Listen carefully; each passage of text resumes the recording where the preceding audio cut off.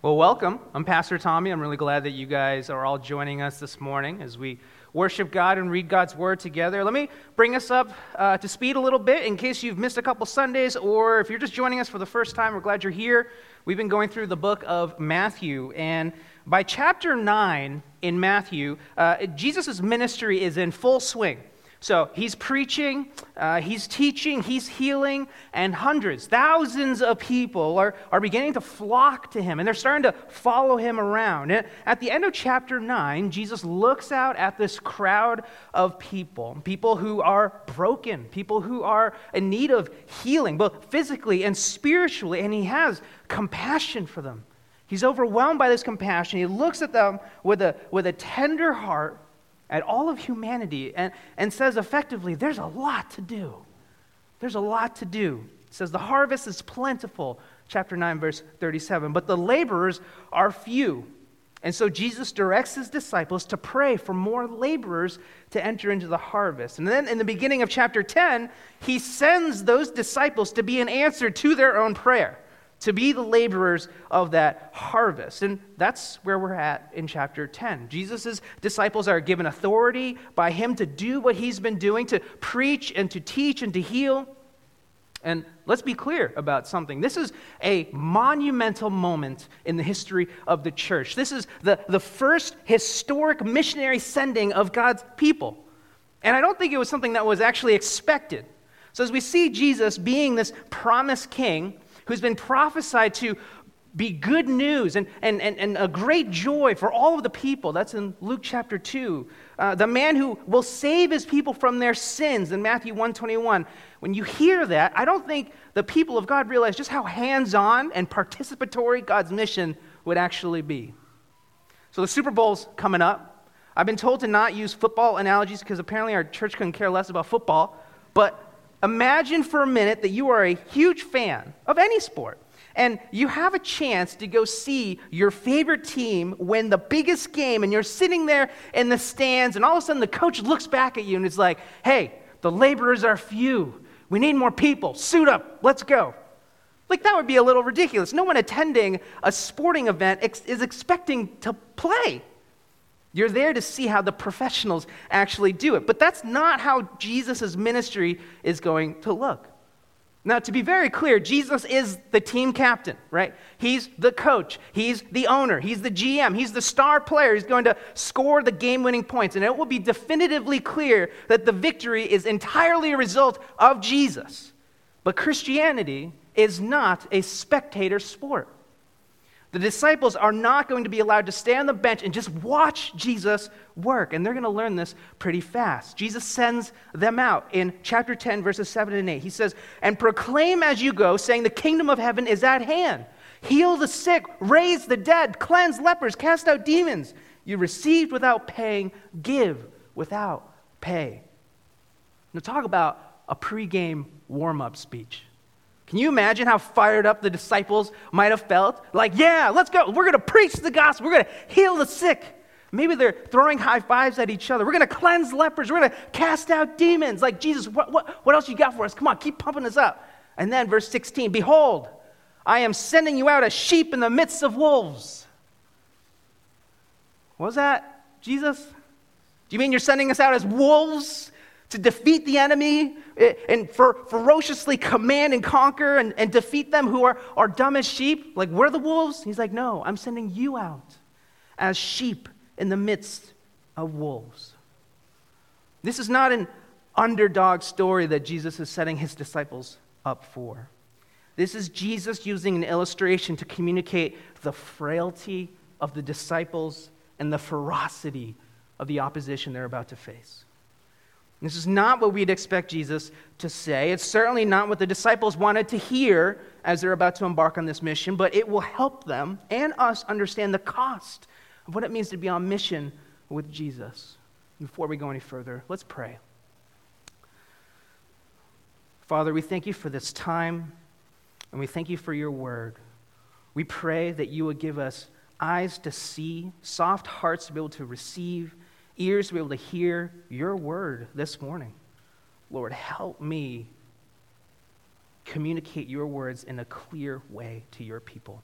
Lord, we pray that you would transform our hearts, that you would do the work that only you can do. We pray this in the powerful name of Jesus. Amen. The disciples are sent out on a mission to preach the gospel. As you keep on reading Matthew, they're going to be continually sent out on this mission. And then Jesus' final words in Matthew 28, at the very end of the book of Matthew, they are told in Jesus' final words to continue going on this mission to the ends of the earth. And so the question is, are all Christians responsible for sharing the gospel with the people around them? Are we all, as Christians in this space, are we each individually responsible for being on mission to preach the gospel, or is it just some of us? In 1993, the Barna Group, they're a group who collects data about faith and culture in America, they began a study to answer and to track this question over time. And when they began the study in 1993, almost 90% of Americans who were asked if they believed that every Christian has a responsibility to share their faith, they agreed. 90% of American Christians said that, yes, every Christian has a responsibility to share their faith. So that was 90% in 1993. 25 years later, in 2018, the same question, it was less than 65% of Americans who believe that it's the responsibility of every Christian to share their faith. That's a big drop. In that same amount of time, what has increased is this belief that, quote, converting people to Christianity is the job of the church and not the individuals in the church. So that went from 10% of people believing that in 1993 to 1/3 of Christians in America who answered this poll in 2018. These are Christians who are being asked these questions. Now, I don't know where we stand 5 years later from that point, but if these numbers represent a trend, and if what I observe as a pastor is at all accurate, then we today tend towards struggling with evangelism. Not all of us, but generally, we're trending towards spectating as opposed to engaging in the mission that God has given us as His people. It isn't the responsibility we've all owned, even though we probably know that we should do it. Why is that? Why is that? I want us to keep this in mind as we study the text this morning, because I think Jesus' first commissioning of His disciples to preach and to teach this gospel addresses a lot of reasons why we might find it hard to be on mission today. Look again at verse 16. Behold, I am sending you out as sheep in the midst of wolves. So be wise as serpents and innocent as doves. Sheep are simple creatures. They rarely survive by themselves in the wild. It's because they have a lot of predators and almost no defensive capabilities. So their defensive capabilities include scurrying away relatively slowly if they have a full flock of wool. I don't know what you call that. If they're all loaded up with their wool. And they can headbutt, but they don't have horns and their skulls are pretty fragile. So even then, they're not very defensive. And it's not like Jesus knows something about sheep. Like maybe they have a special skill or a special power that makes them and all of the other animals in the animal kingdom overlook them. They're actually really formidable. No. We know exactly how Jesus feels about them. Earlier in chapter 9, verse 36, when He saw the crowds, He had compassion for them because they were harassed and helpless like sheep without a shepherd. So when you are struggling, when you have nothing to offer, when you are harassed and helpless, the animal that Jesus likens you to is a little sheep, is a sheep. But Jesus particularly likes this metaphor because He uses it again right here. The same harassed and helpless sheep are being sent out, but this time there's a shepherd. The difference between a flock with no shepherd and a flock with a shepherd is that one dies and the other one will thrive. Now, at face value, this is not the most encouraging metaphor. Jesus is saying it's going to be scary for them. There will be emotional and physical challenges up ahead. It'll be dangerous, and they're going to get banged up. And so if you feel overwhelmed while you are evangelizing and sharing the gospel, it's because in some cases it is overwhelming. The metaphor that Jesus uses for the disciples on their first mission is that it will feel like being defenseless prey in the midst of numerous predators. And yes, Alden alluded to this last week. This is a specific word to the apostles at a very specific time in history, in the history of the church. But it sets the bar for what to expect while evangelizing. And I don't think on a broad level this has been reversed any time since then. If you feel overwhelmed, if you feel vulnerable as you seek to be on mission to tell your friends and your coworkers and your neighbors about Jesus, if it doesn't go smoothly, if it doesn't feel effective, nothing is broken. It doesn't mean that you're particularly bad at it. It definitely doesn't mean that you shouldn't do it. According to Jesus, this is the way, in some instances, that sharing the gospel will feel sometimes, like being a sheep in the midst of wolves. Now, the picture that Jesus gives his disciples is humbling. It's sobering, which we need to remember today. But they are still called to go, as we are today. And as a good coach, as an excellent shepherd, Jesus prepares his sheep. In light of this reality and this nature of their mission, this is how disciples are commanded to conduct themselves. He says to be wise as serpents and innocent as doves. A little bit of cultural context informs us that snakes are understood as very clever little creatures. They lay snares and traps for their prey. Even biblical context aligns with this. Genesis 3:1, now the serpent was more crafty than any other beast of the field that the Lord had made. They have to be crafty. They don't have hands. They don't have any appendages at all. They just slither around on their bellies. Yet, they are among the most effective predators in all of creation. And the disciples are like sheep amidst wolves, but they're not called to be dumb sheep.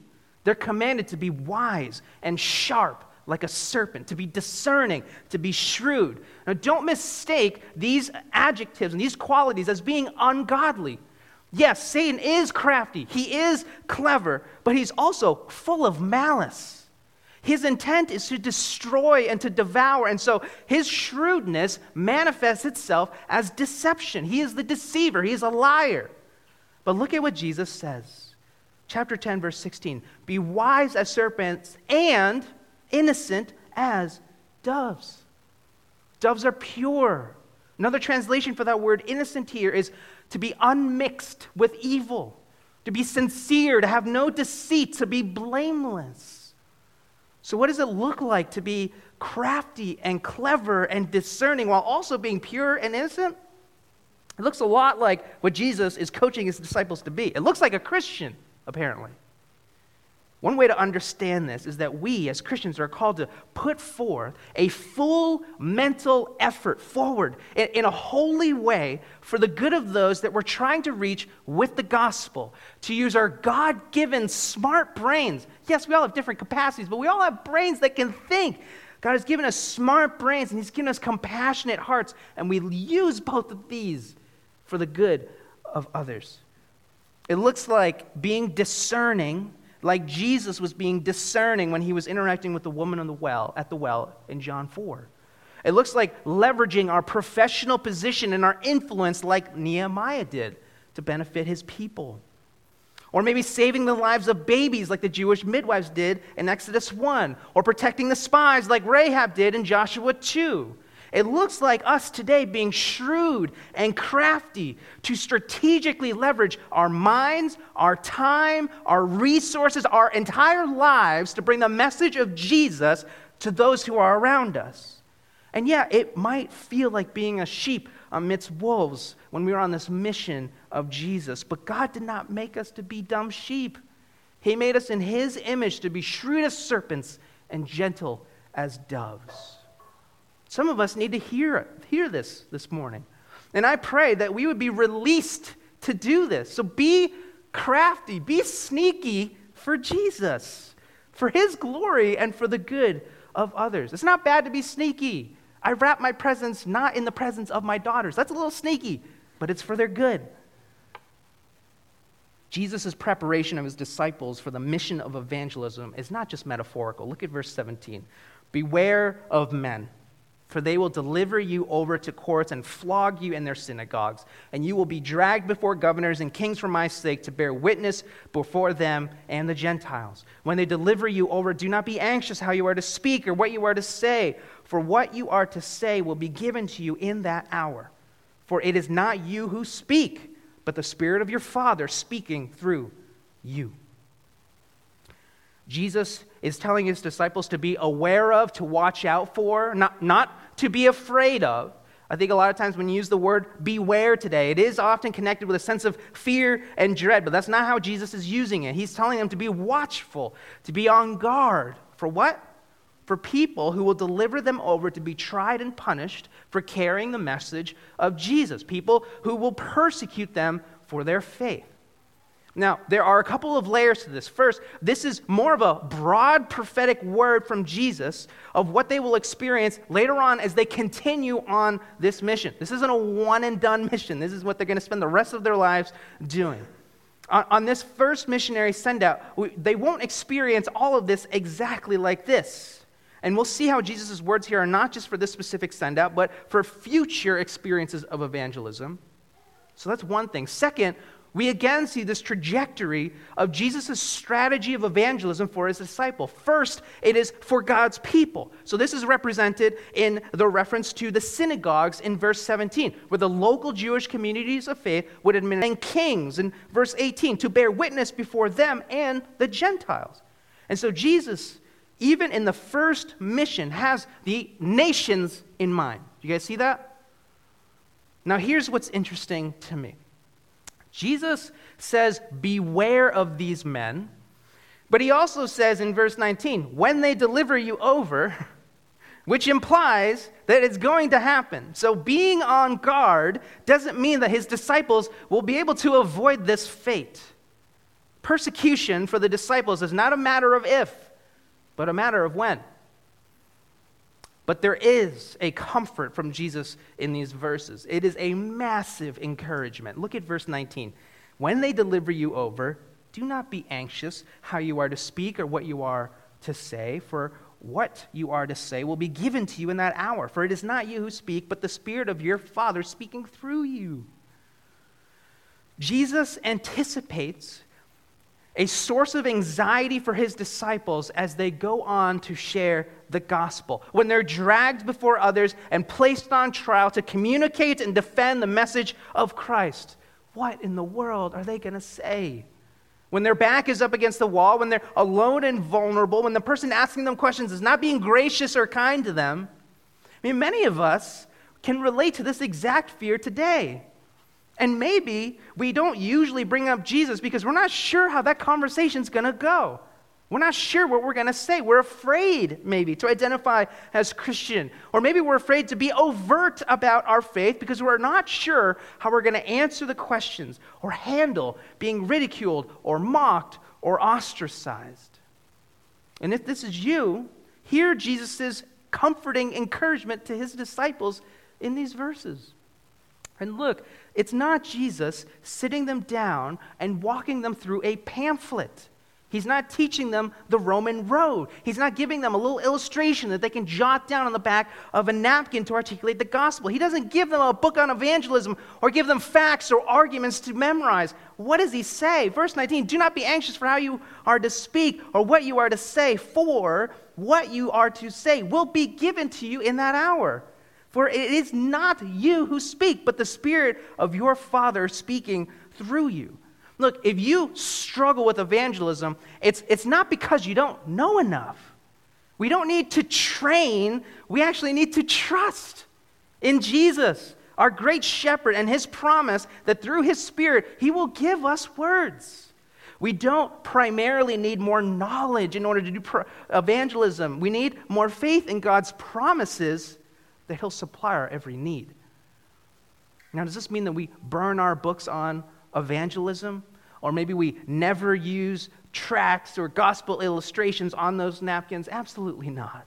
Be sharp and shrewd and wise as serpents. Equip yourselves as much as you can. But all of the training in evangelism that the whole world has to offer will ultimately be ineffective and useless without the blessing and help of our God. Why? Because only God can soften and transform the hearts of sinners. That is the goal of evangelism. Look at Ezekiel chapter 36:26. This should be on your screen. And I, this is God speaking, will give you a new heart, and a new spirit I will put within you. And I will remove the heart of stone from your flesh and give you a heart of flesh. And I will put my spirit within you and cause you to walk in my statutes and be careful to obey my rules. Does that sound like something that we as humans can do to one another? The answer is no. Look, some of us, I think, struggle to do evangelism because we confuse the work of God with work that we need to do. Logical arguments do not transform hearts. Apologetics do not convert people. The disciples are asked simply to carry the message, to carry the word of God. That is the mission, because Hebrews chapter 4, verse 12. For the word of God is living and active, sharper than any two-edged sword, piercing to the division of soul and of spirit, of joints and of marrow, and discerning the thoughts and intentions of the heart. And no creature is hidden from his sight, but all are naked and exposed in the eyes of him to whom we must give account. You want to be better at evangelism? Read your Bibles and store up God's word in your hearts to be able to communicate to other people. The disciples are not defenseless sheep. They are when they're in their own power, if they go with their own words. And maybe that's how we view evangelism, which is most likely why we don't like doing it, or maybe why we don't ever want to do it. But we are not sheep without a shepherd. We are not messengers with no words. And no matter what peculiar situation we might find ourselves in, evangelizing, trying to share the gospel with others, God will not leave us or forsake us. He will give us words in those moments. My favorite New Testament example of this is in Acts chapter 2. The disciples receive the promised Holy Spirit. Things are getting a little wild. The unbelieving crowds are mocking these Christians, and they're calling them drunk. And in chapter 2, verse 14, it says, but Peter. Now, let me remind you about Peter, okay? When Peter opens his mouth, it is usually not for the better. Like, his track record isn't great. When Peter talks, he's either making a fool of himself or getting rebuked by Jesus, all right? He's hardly the all-star that you're going to put in the game at a crucial moment such as this. But he's up off the bench at this point. Verse 14, but Peter, standing with the 11, lifted up his voice and addressed them. Men of Judea and all who dwell in Jerusalem, let this be known to you and give ear to my words. Peter then proceeds to preach the first sermon ever by someone other than Jesus. And critically speaking, the sermon is not great, okay? Technically speaking, his references are a little bit all over the place. It's a little hard to follow along. And his main point is basically, you killed Jesus, the Messiah. And he makes that point and he sits down. He forgets to include like an application or a call to action. And someone from the crowd is like, what should we do then? He doesn't even give an application. It's not a shining example of a sermon that we use to train young preachers. But let me tell you, Peter didn't prepare for this. He didn't sit down and read a handful of commentaries and take time to ponder and meditate on the theological implications of the passage of Joel that he quoted.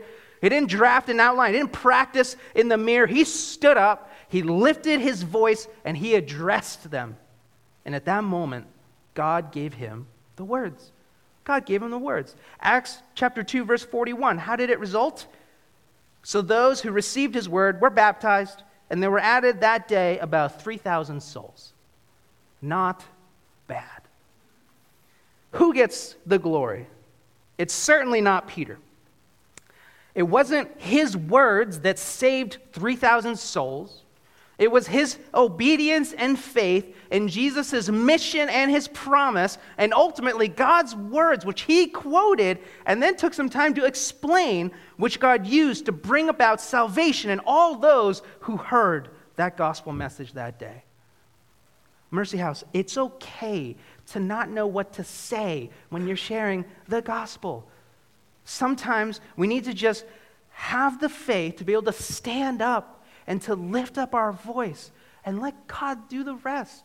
You have a testimony of how God has affected you. There are aspects of how excellent God is that you can communicate to other people. That's what evangelism is. Now, even with the right words, when Jesus' disciples are faithful and obedient to the mission, they will be ostracized and rejected. They will be maligned and beaten. But the dangers that will come when Jesus' disciples are on mission are not just social, they're not just superficial. Look at verse 21. Brother will deliver brother over to death, and father his child, and children will rise against parents and have them put to death. And you will be hated by all for my name's sake. But the one who endures to the end will be saved. Jesus is definitely speaking prophetically here beyond this missionary journey that he's preparing his disciples for. But he's speaking the truth because this does happen. All of his disciples will experience significant persecution as they live out this mission. Paul is beheaded in Rome. Andrew is crucified in what is modern-day Turkey. Peter is crucified in Rome upside down.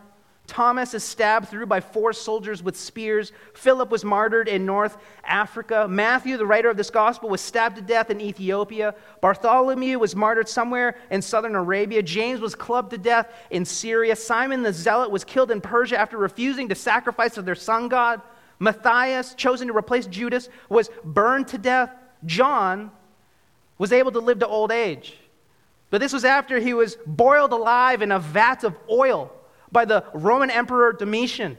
And he lived, and they didn't know what to do with him. So they just exiled him to an island called Patmos. And he lived out his days there, writing the book of Revelation. There is a cost to the mission. And the early disciples, our forefathers in the faith, they paid that cost.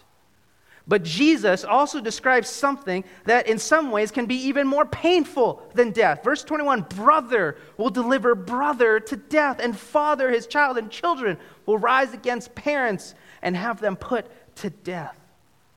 The word deliver here is the same word that's used earlier in verse 4, up at the top of chapter 10, to describe Judas as the betrayer.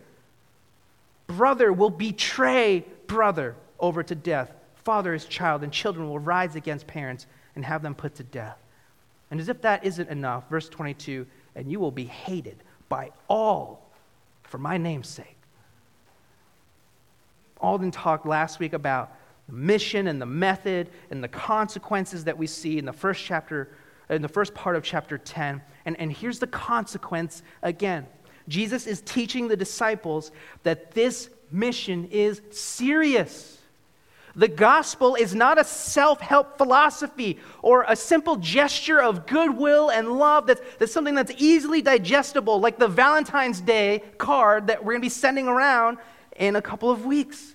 The gospel is not a pleasantry that we wish upon someone. When we share the gospel, it has the potential to either save their life or take our own. And in some cases, for faithful Christians who have carried out the mission of Jesus throughout all of history, it did both simultaneously. And this is because the gospel message is offensive. It is offensive. No one wants to hear, you are a wretched sinner, deserving righteous judgment from a holy God. That is painful to hear. That is impossible to receive without some supernatural work of the Holy Spirit intervening in that moment. When the gospel is preached, it's no wonder the response is often like that of ravenous wolves. This is not for the disciples just on a professional, broad cultural level. Jesus is warning his disciples that the gospel in its offensiveness will divide families.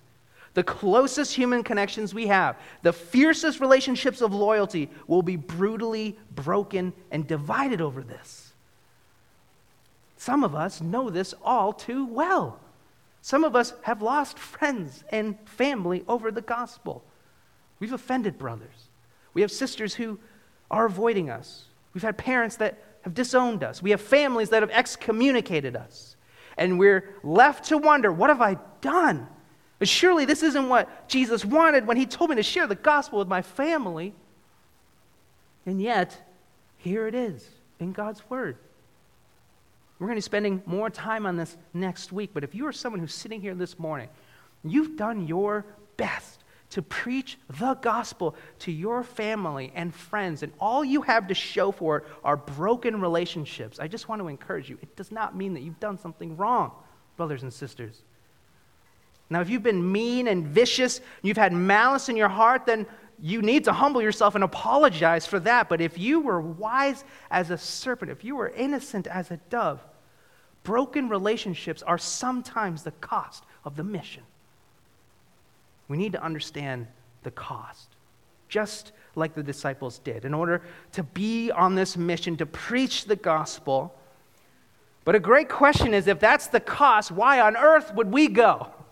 If that is what is at stake. Let's look at these final verses and see why Christians ought to be compelled to go out as sheep amongst wolves. Verse 22, and you will be hated by all for my name's sake, but the one who endures to the end will be saved. Jesus is not saying that those who obey the command to go and who participate in evangelism and the preaching and the teaching of the gospel are going to be saved for their efforts, or that we earn salvation through evangelism. We know that that's not how this works. We know that salvation is through faith, not works. It is a gift that's given to us by grace and not something that we earn. Ephesians chapter 2, verses 8 through 9. Romans chapter 3, verses 21 to 26, or a couple of places you can look. But obedience to God's word is evidence of genuine saving faith.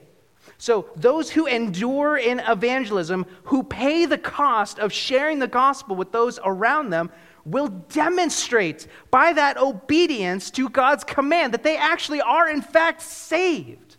Remember the passage from earlier in Ezekiel, chapter 36. And I will give you a new heart, and a new spirit I will put within you, and I will remove the heart of stone from your flesh and give you a heart of flesh. And I will put my spirit within you and cause you to walk in my statutes and be careful to obey my rules. By God's grace, when we endure to the end, being caused by God to walk in that obedience, then our complete salvation will be realized on that last day. So why should we be willing to pay this cost and evangelize the nations? First and foremost, because Jesus commands us to do it. And that should be enough. If we are professing faith in Jesus and saying that God is our God, then we must obey God and walk in his ways. So where does God command us to make disciples? Matthew 28, verse 18 through 20. And Jesus came and said to them, all authority on heaven and on earth has been given to me. Go therefore and make disciples of all nations, baptizing them in the name of the Father and of the Son and of the Holy Spirit, teaching them to observe all that I have commanded you. And behold, I am with you always to the end of the age. This is his command, and this is his way. This is not optional. This is not Christian extra credit. And contrary to the bad theology of a significant portion of the American church, this is not the task of the church organization.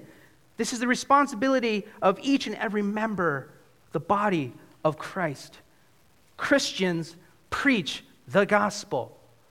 Christians, therefore, the reason why we ought to carry this responsibility of sharing the gospel at any and all costs is because we are Christian. Because we are Christian. Because we are disciples of Jesus. It is what we do. And we do it with perseverance and with persistence. Let's read these last verses and finish for the day. Verse 23. When they persecute you in one town, flee to the next. For truly I say to you, you will not have gone through all the towns of Israel before the Son of Man comes. A disciple is not above his teacher, nor a servant above his master. It is enough for the disciple to be like his teacher and the servant like his master. If they have called the master of the house Beelzebul, how much more will they malign those of his household? Jesus directs them on this mission, and to do so with endurance and with persistence. He's telling his disciples, when the going gets tough, when you face persecution, move on to the next place. Don't be a needless martyr, as one commentator put it. If they're not receiving you, if they're persecuting you, be wise as a serpent and move on to the next town. Now, the second half of verse 23, however, is the source of a lot of confusion. So there really is not a whole lot of consensus on what Jesus means when he says that they won't go through all the towns of Israel, quote, before the Son of Man comes. So what does that phrase mean? Some think that this could be referencing to Jesus' second coming. So we're thinking on an eschatological level here. Other people think that he's talking about when Jesus delivers himself up to the Father and kind of completes his earthly mission with his crucifixion. Others think that he's referencing his resurrection, at which point he will come and commission them again, which is what we read earlier in Matthew 28. I lean toward this interpretation, but the point is simple for his disciples, and it's held regardless of which interpretation you have, which is that there are a lot of towns, the harvest is plentiful, the laborers are few, so you need to have a sense of urgency on this mission. You need to keep going. Now today, all the towns in Israel may have been brought the gospel, but there are still people in the world who are unreached. Joshua Project posts these statistics. You can go to the website joshuaproject.com, which I encourage you to do. Here are some numbers for you. In the world right now, there are 17,281 people groups. Of those 17,281, 7,246 of those people groups are unreached. The population of our world right now is roughly 8 billion people, give or take a million probably. The population of unreached people groups is 3.4 billion people. So the percentage of people who are unreached in the world right now are 42.4%. Mercy House, we should be compelled to go and evangelize because we're Christians and we're commanded to do so. But we should also be compelled to go when we hear and see numbers like this. 42.4% of the world has, quote, this is how they define unreached, has no indigenous community of believing Christians with adequate numbers and resources to evangelize this group without outside assistance. That's 3.4 billion people who do not have access to the gospel, who are lost in their sin, who are destined for eternal hell. They are enslaved and harassed and helpless under the grip of Satan. They are sheep without a shepherd. So Christian, have compassion. Have mercy. Get fired up over this. Pray for more laborers to the Lord of the harvest, and then be like the disciples who are answering their own prayers and go. I exhort you to pay the cost. Pay the cost with your reputation. Pay the cost with your time, with your dollars. Pay the cost with your heart. Pay the cost with your lives. If you are a Christian, you have received without paying, and so go and give the gospel without pay.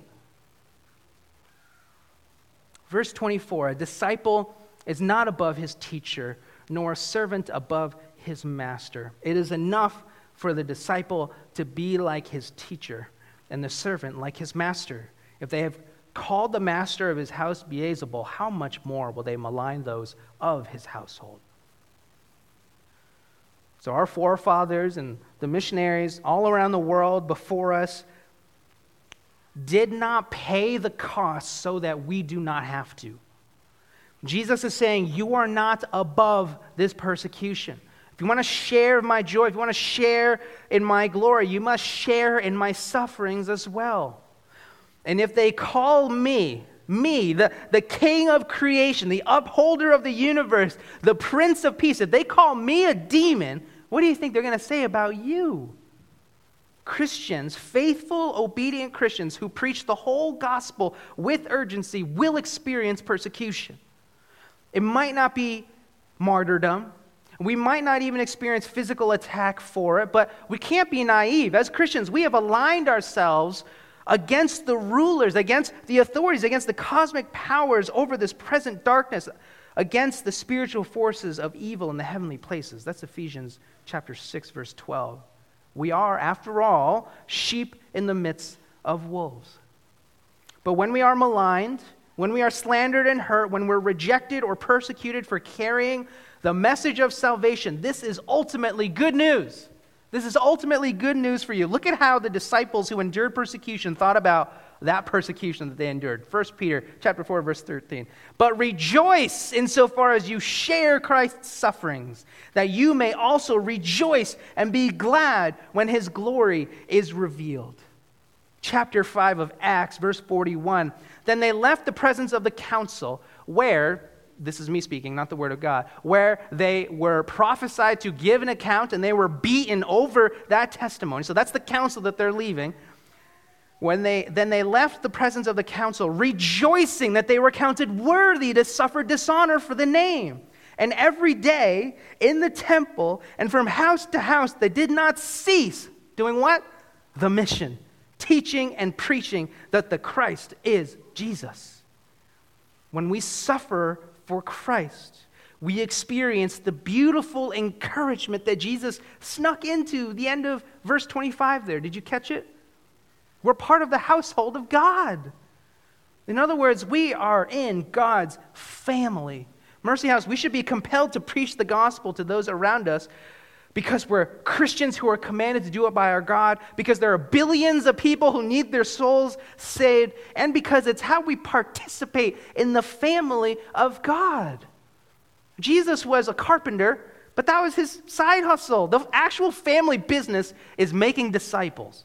And that's what we've been called into. Mercy House, this is our mission. This is each of our responsibilities.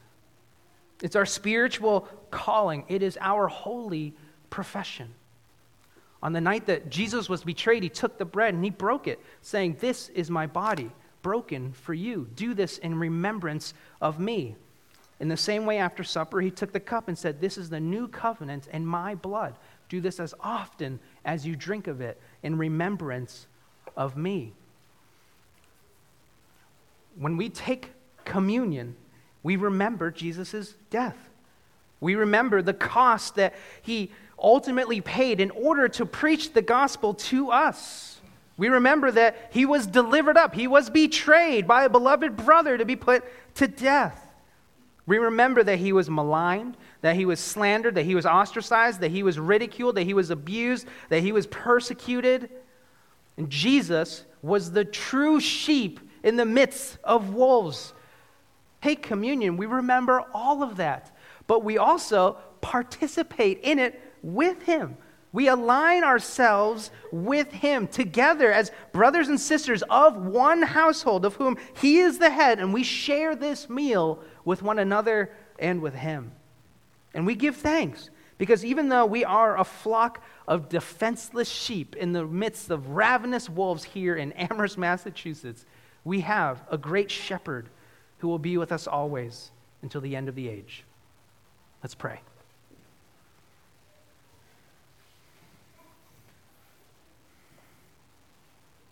Father, we are grateful for your heart of evangelism, that you have a heart for all people of all nations. God, the majority of people are in this room right now because of that mission which you have called all of us to. God, we confess that evangelism and sharing our faith is hard. And God, you know that it's hard. You foretold that it would be hard, that it would be like being sheep in the midst of wolves. Lord, I pray that you would embolden us with your word today.